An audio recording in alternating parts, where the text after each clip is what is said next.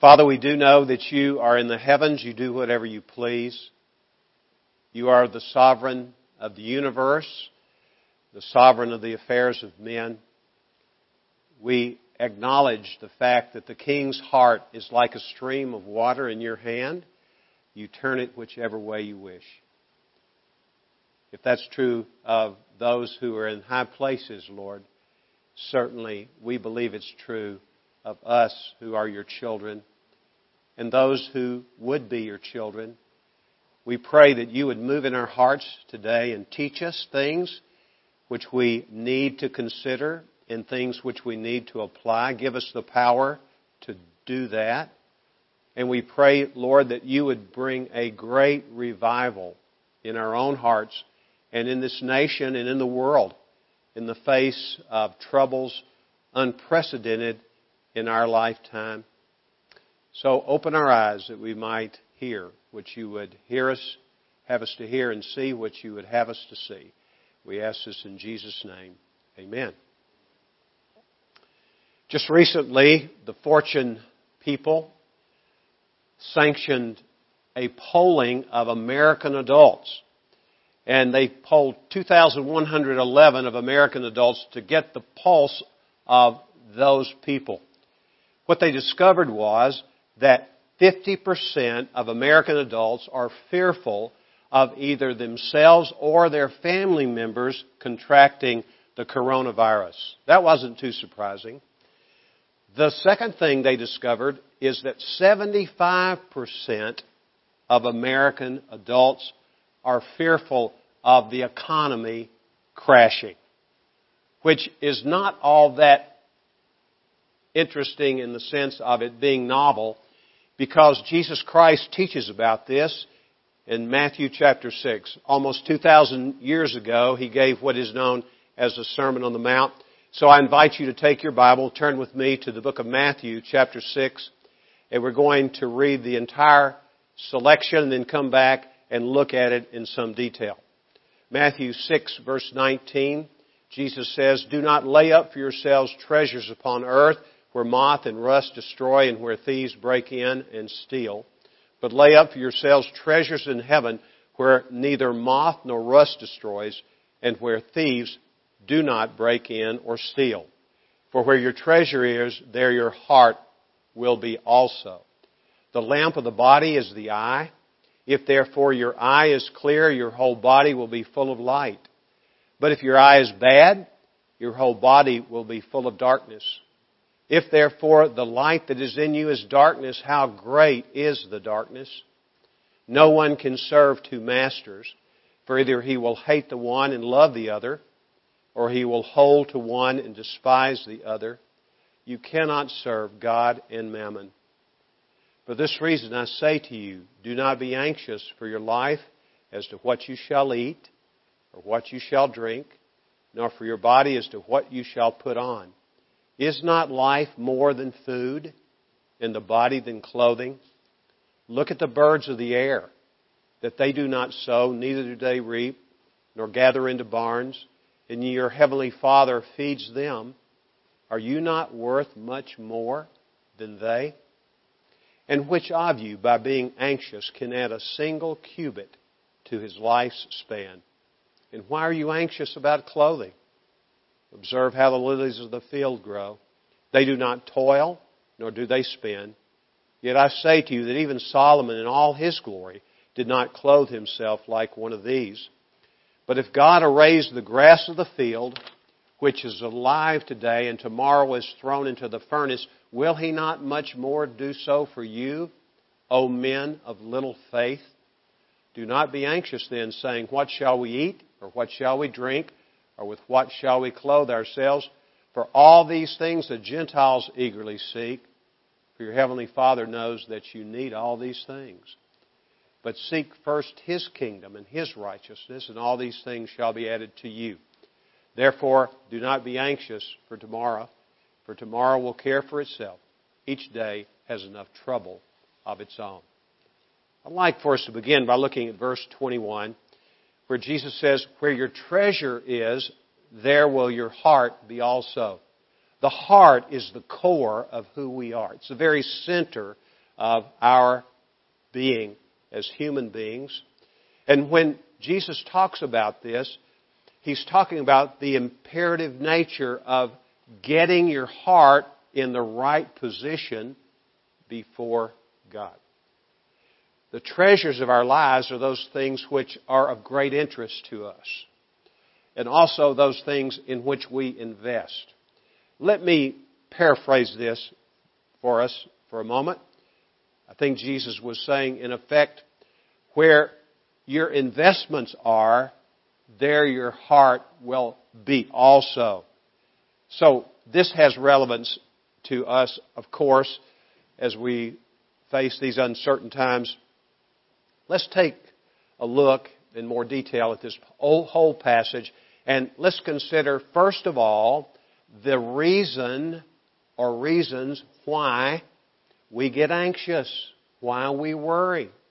And then secondly, given the time frame, we will look at the remedy for our worrying, our anxiety.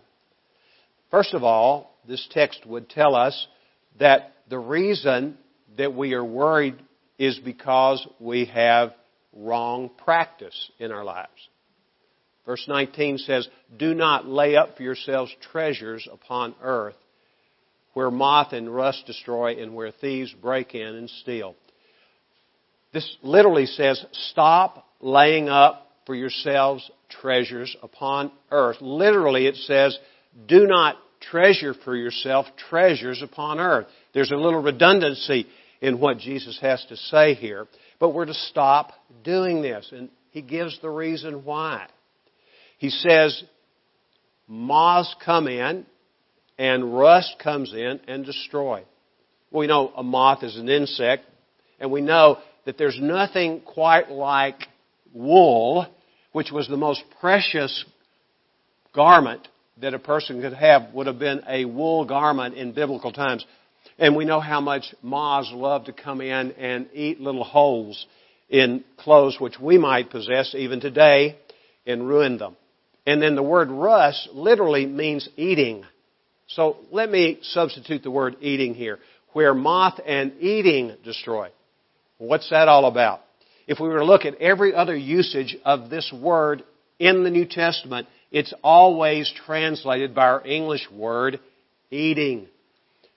What Jesus probably has in mind here is the fact when people stored up grain, and grain, by the way, if you look carefully at the New Testament, was also an expression of wealth, as was nice clothing. Well, mice and rats would find their way into those granaries and they would eat it up. Worms would eat them, and then also, what he says about this, other insects would eat them and destroy them. And thieves can break in and steal. Thieves in that day didn't have to break through windows, and the idea here is the idea of dig in is literally what it says.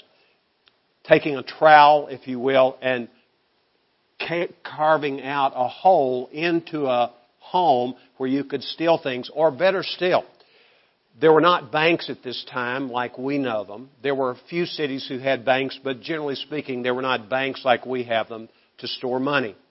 And what people would do when they had something that was of value, they would take a trowel or a shovel or some instrument like those and dig a hole in the ground, and then they would bury their treasure. Jesus even talks about this in the 13th chapter of Matthew, about someone who finds a great treasure, digs a hole, puts it in the ground, then goes gets the money in order to take care of that.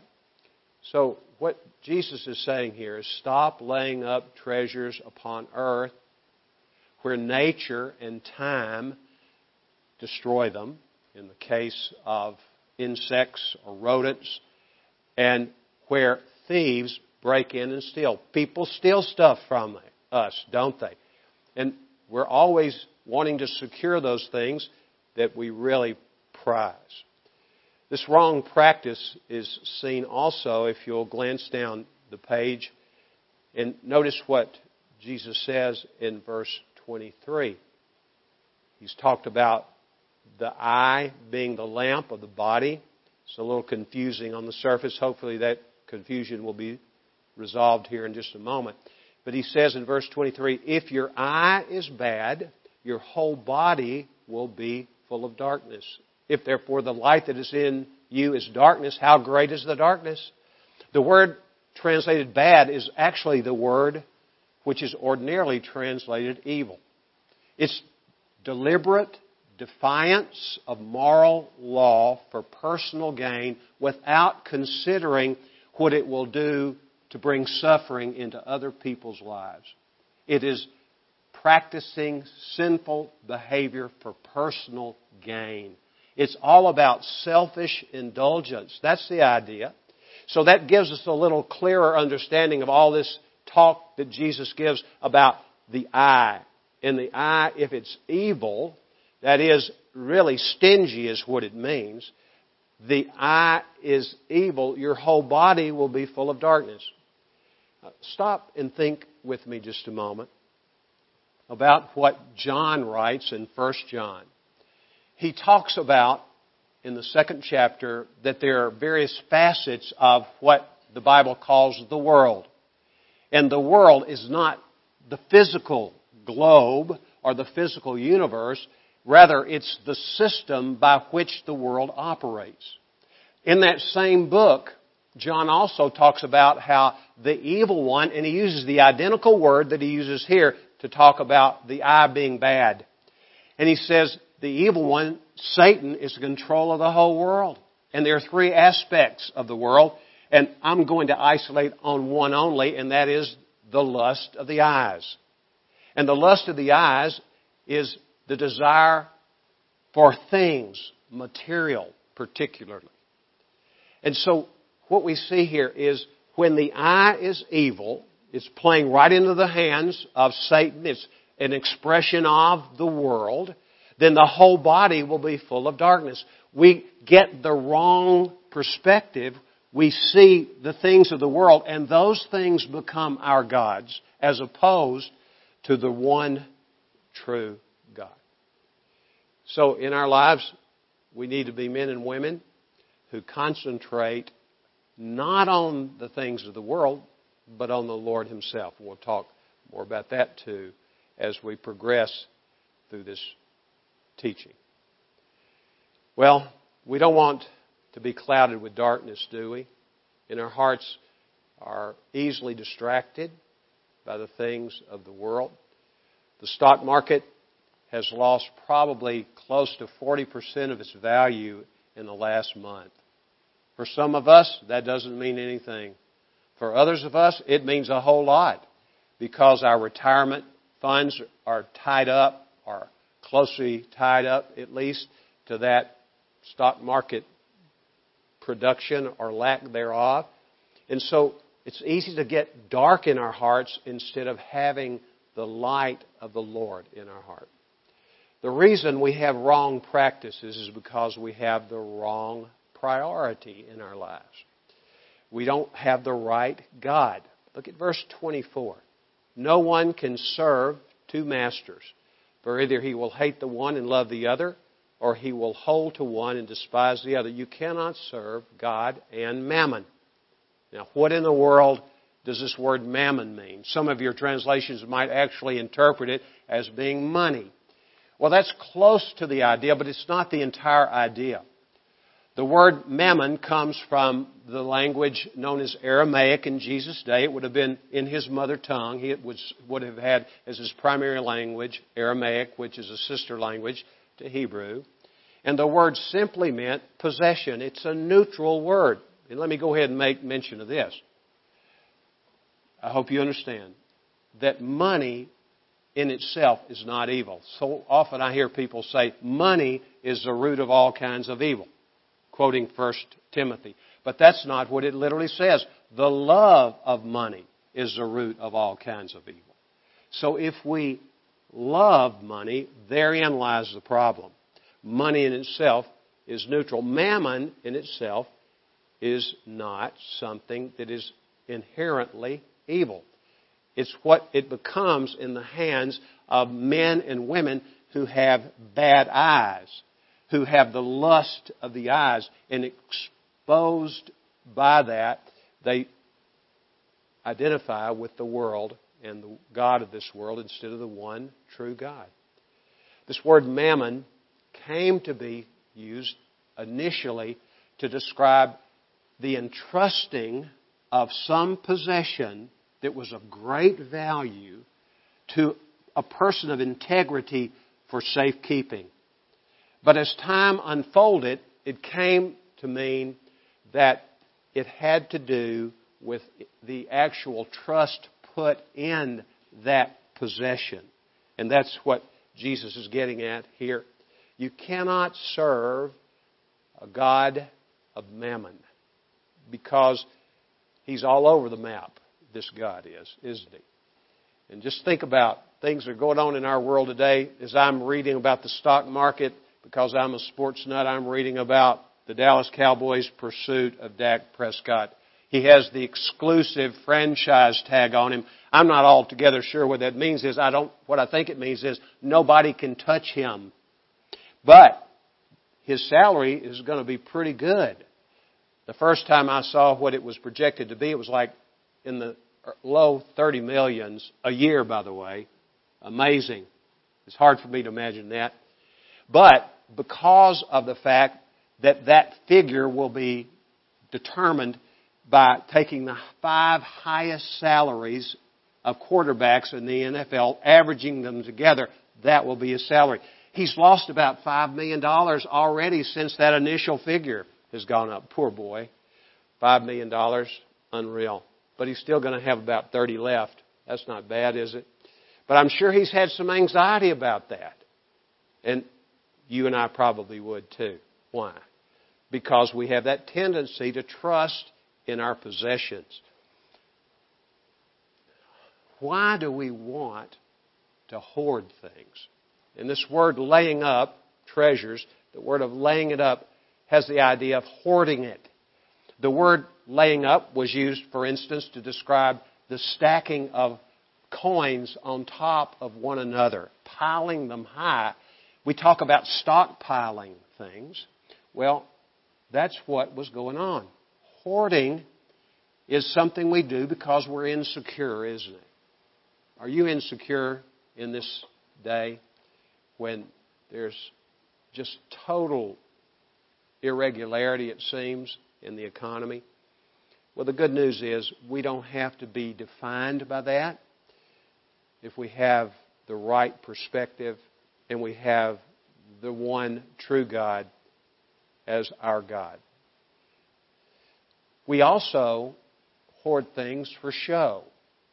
We want people to look at us and admire us and to honor us, glorify us. In the Sermon on the Mount, Jesus takes to task the Pharisees for practicing their righteousness before men in such a way that they may be seen by them. But other places in the Gospels, Jesus talks about the Pharisees being people who were thoroughgoing materialists. They were greedy people. They were people who were grabbing for every bit of money and possession they could get. And I think it was tied probably to a certain degree with the idea of security that comes with possessions. But also it was because they wanted to be the show. John Chrysostom, who lived in the 4th century A.D., when I read his sermons, it's like he could have written them today. Tremendous interpreter of Scripture and shows the Holy Spirit's common ability in any era to say the same thing. But this is what he said. Nothing so trains a man to be fond of riches than his fondness for glory. We want glory. And we know that glory is reserved for only one being in the universe, God. So if you are a hoarder for security, you might as well give it up. Because it's going to be given up someday anyway, isn't it? Do you remember what Job said? Naked I came forth from my mother's womb, and naked I shall return there. The Lord gave, and the Lord takes away. We go out the way we came in with nothing in this life. So it really should be a priority in our lives to figure out how to properly invest our lives and not hoard things. Well, that having been said, let us look at the remedy for worry. What is the reason for it? We have wrong practice, which grows out of wrong priority, which is based upon having a wrong God. That's the problem. But here is the remedy for us. It is that we have right practice and right priority. Just reversing what we looked at earlier. Jesus does that for us. So let's consider the right practice. Go back to verse 19. I'm going to talk about it real quickly. Do not lay up for yourselves treasures upon earth. Stop it. That's what Jesus is really saying. Stop doing that. That's a tall order, but this is what Christ tells us to do, and He gives us the power to do it as well. Look at verse 20. It says, lay up, keep on laying up is the idea, your treasures for yourself in heaven, where neither moth nor rust destroys, and where thieves do not break in or steal. This raises a very important question. How do we lay up treasures in heaven? The right priority, I've already mentioned that. I like what Dallas Willard does with the first of the 10 Commandments. We know what it says in most of our translations, you shall have no other God besides me. And he interprets it, and I agree with his interpretation this way. Make sure that you have no other priority besides me. We are to make God our priority. Make Him first in our lives. We're to serve Him. Verse 25, if you will look at it, it says, for this reason I say to you, do not be anxious for your life. Here again, he's using the same word about not being anxious. Stop being anxious for your life as to what you shall eat or what you shall drink, nor for your body as to what you shall put on. Is not life more than food and the body and clothing? You would agree, right? It's more than that, isn't it? It's much more than that. In Psalm 37, there's a verse which says, I have been young and now I am old. Yet I've not seen the righteous forsaken or his seed begging bread. In other words, if we are people who have the right priority, and that would be having Christ at the center of our lives, worshiping the one true God, then the promise of God is that we're going to be cared for. Not in the sense of all the luxuries of our lives being met, but the necessities of our lives. Food, water, clothing. And then Jesus uses some very quaint but effective illustrations from nature. Look at verse 26. Look at the birds of the air, that they do not sow, neither do they reap, nor gather into barns, and yet Heavenly Father feeds them. Are you not worth much more than they? Well, that question expects, yes, we are, because we're made in your image. And we have been remade in Christ as new creatures. Consequently, we can count on the Lord. I have my own personal testimony of being on my own for 49 years. I left my father's and mother's house 49 years ago, got married, and what I can say is I've never gone without any food that I needed. I have way too many clothes. I'll never wear them out if I lived another 30 years. I've got all kinds of things that God has given me, many of which would be considered luxuries. He's given those to me. He's been kind enough to give them to me. The Apostle Paul has this to say about possessions. He says, I've learned the secret of being content in each and every situation. I know what it is like to be well fed. I know what it is like to be hungry. I know what it is to have plenty. I know what it is to have little. but I have found the secret of being content. Contentment is the best practice. And it grows out of knowing the Lord and then trusting Him in our lives. Look at the birds of the air. They do work, by the way, don't they? Sure they do. But they don't seem to show any fear. We can't get inside the head of a bird to know if he has that feeling, but God provides for them. Verse 27, and which of you, by being anxious, can add a single cubit to his lifespan? Out of curiosity, I looked up to see if there's any data that I could access for this teaching about the impact of stress, which would be another word for worry and anxiety on our lives. What I discovered was a paper which was produced by the University of Rochester Medical School, and it said that 46% of people suffering from stress was the result of worrying about money. Interesting. And that same figure, roughly, in the high 40%, all American adults, 46% of them, or plus that number, suffer from high blood pressure. Amazing. Now, high blood pressure is not always related to stress, but I know in my life it is. So pray for me, would you, that I could learn to put this into practice, this truth, so I wouldn't be bothered by that sort of thing. But we know that I can't add one single cubit. The leading cause of death among Americans who are adults is cardiovascular disease, high blood pressure, heart problems. Some of that's congenital. It's genetic. I understand that. But a lot of it is environmental.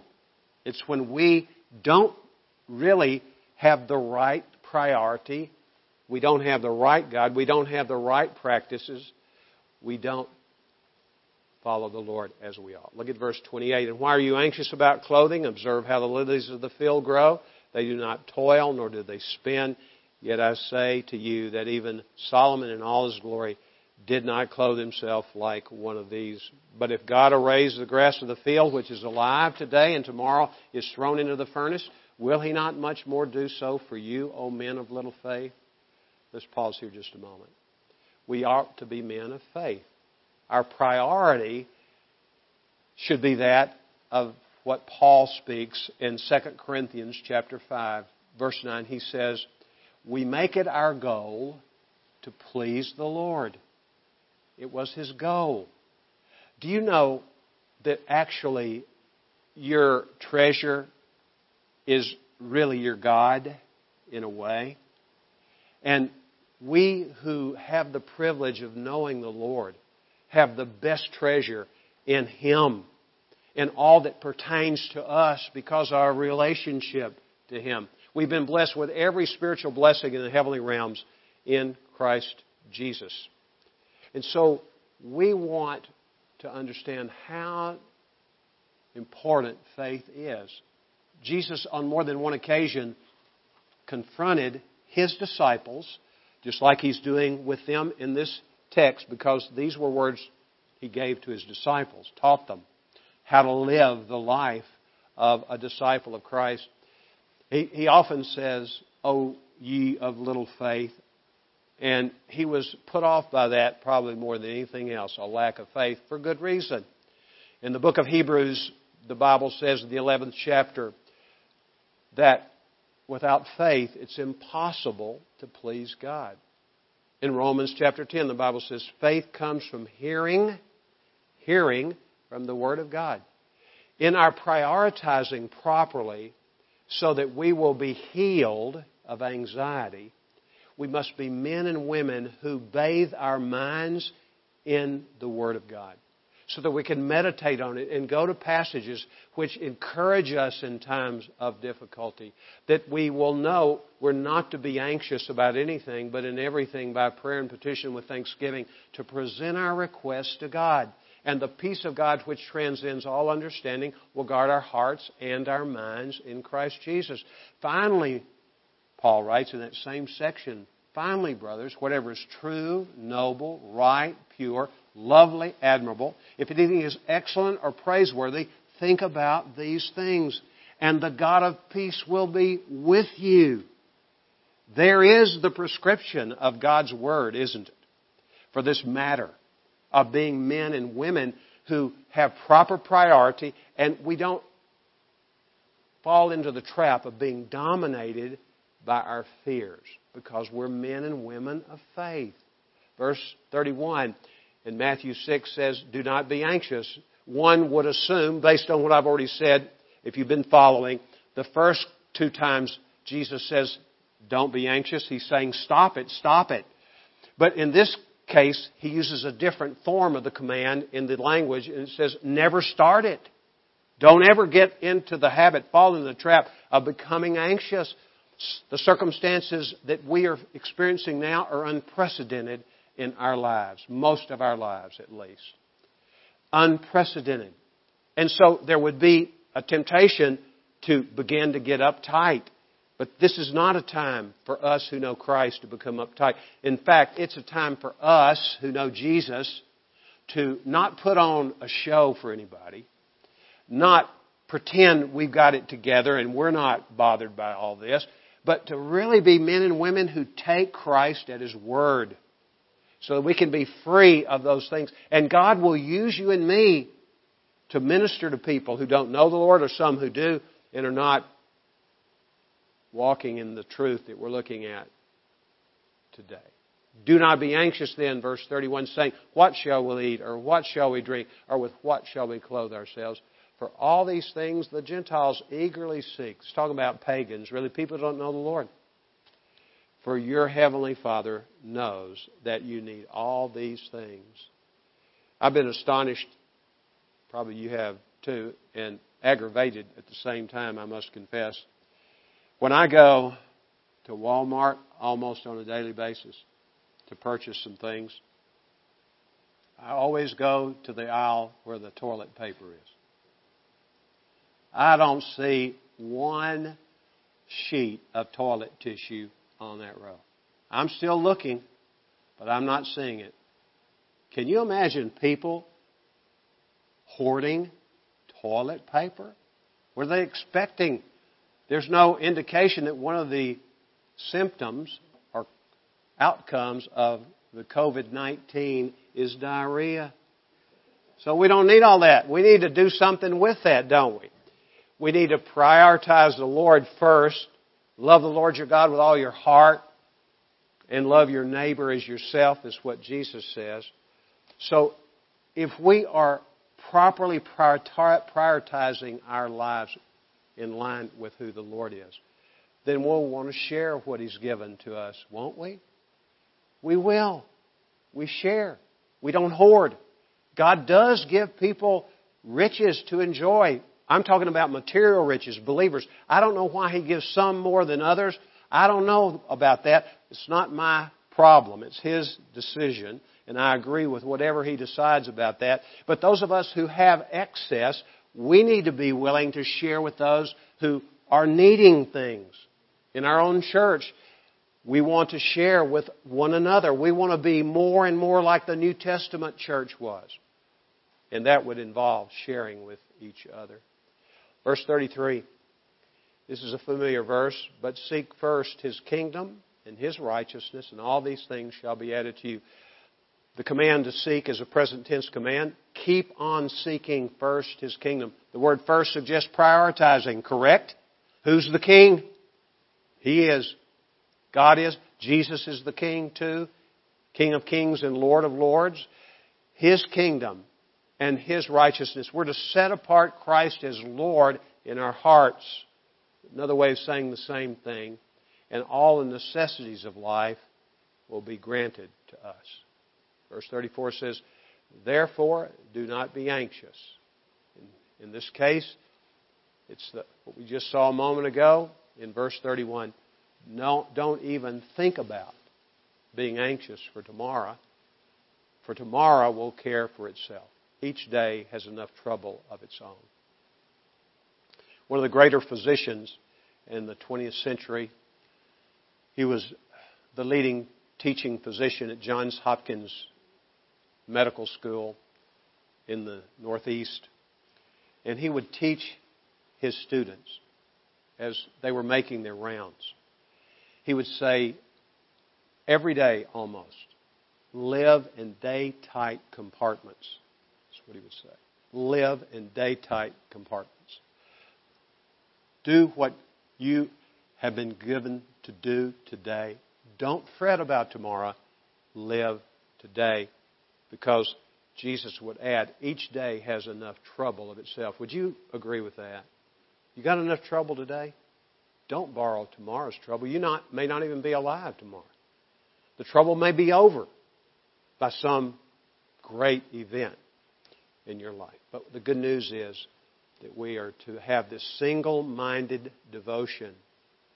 Because when Jesus talks about in verse 22, the lamp of the body is the eye. If therefore your eye is clear, the word clear probably carries with the idea of generous. The reason I say that, if we were to go to Romans 12:8, where Paul is writing about the gifts of the Holy Spirit, he talks about the gift of giving, and he says, let him who gives, give liberally or generously. So the idea of our having a clear eye is being generous. And the whole body will be full of light. In other words, our lives will be full of the Lord and the way in which we relate to other people.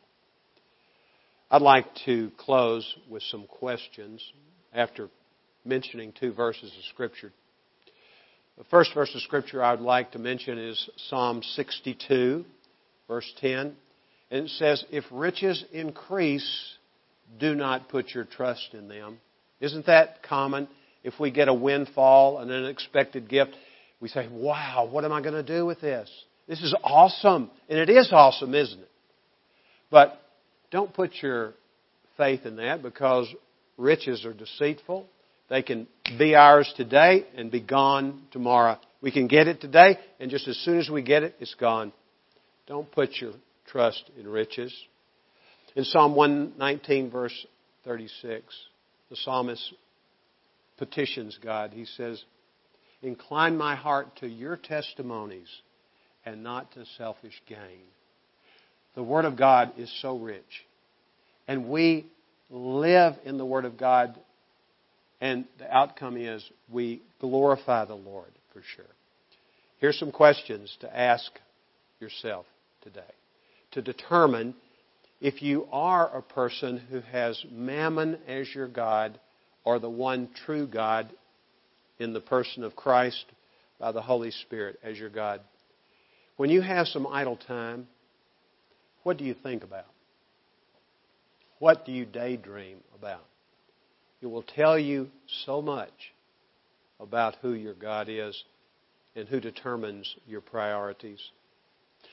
Secondly, what do you fret about? We've had a lot of opportunity to fret lately, haven't we? What do you fret about? Well, it will also tell you where your devotion lays. And then the third thing is, what do you use to measure other people by? How do you size other people up? Is it by their outward appearance? Is it by what they wear, what they drive, how in shape they are? What do you do to evaluate other people? And then here's the real clincher. What do you have in the form of a relationship with another person or things that you simply could not live without? Well, the good news is, if we know Jesus Christ, we have all that we will ever need and more. Paul writes this to Timothy. He says to Timothy, I know whom I have believed and am convinced that he is able to keep what I've committed unto him until that day. If we have committed our lives to the Lord Jesus Christ, we have nothing to fear, because He's promised He will be with us through thick and thin. He will provide for us as we trust in Him. Remember, the key is faith. But Paul said it well. I know whom I have believed. Do you know Him? Do you know Jesus Christ? If you don't, cry out to Him in this time of trouble. And what you will discover is He indeed will calm your soul and heal your heart. Give you peace and make your life not just about you, but about glorifying Him and helping others in this time as well. Let's pray. Lord, we thank You for the Word of God. We ask now that You would apply it to our lives. And I pray, Father, that Your Spirit will continue to work as we conclude this time of worship today. In Jesus' name we pray. Amen.